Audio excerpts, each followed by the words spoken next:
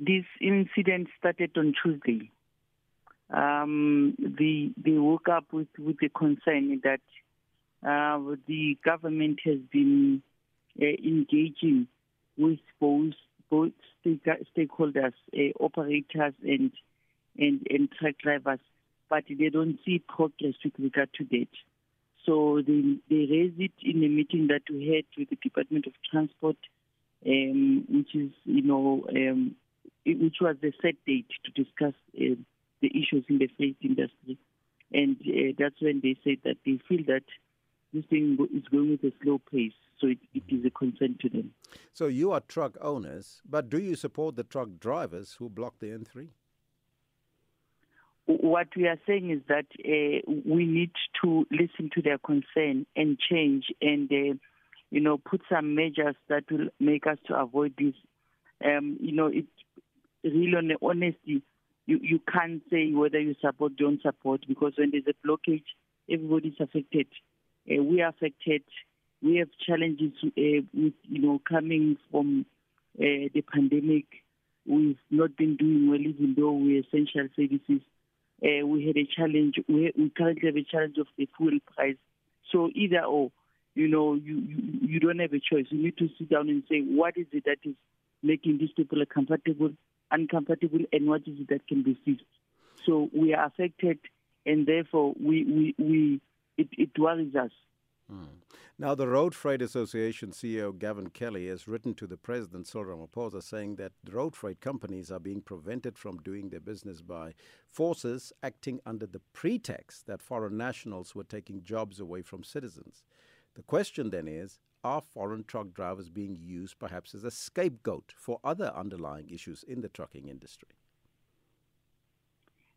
Our view as TASA is that if somebody is raising an issue for the past 7 years, we can't keep on changing the headlines of it.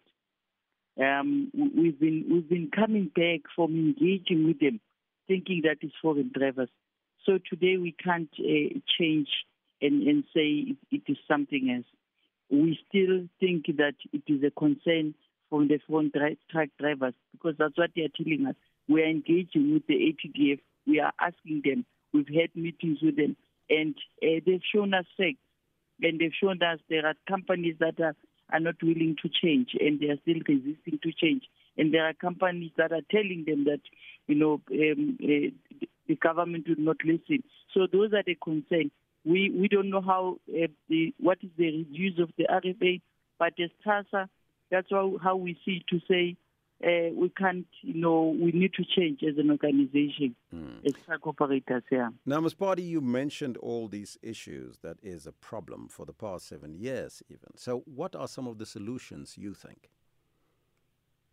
There is a letter that was released by the Minister of Transport yesterday, and it gives, the clear view of the task meeting that is established, from last year, December. And for us, is that we need to look at the regulations and the legislations that have been set by our own government. And, the challenge is that it must go to Parliament, but the solution is to look at the points that the ATDF has raised in the meeting and look at them. One of them is the traffic register. We need to look at that traffic register and look at it and see whether is there any way we can resolve this thing of issuing foreign drivers, because it looks like that access is being given illegally from South Africa. So we need to look at those things, and there's a possibility that we might change it. And indeed, the minister was right with the letter. There is some changes, and there's a possibility that next week we'd come with a solution to some of the things that are a concern.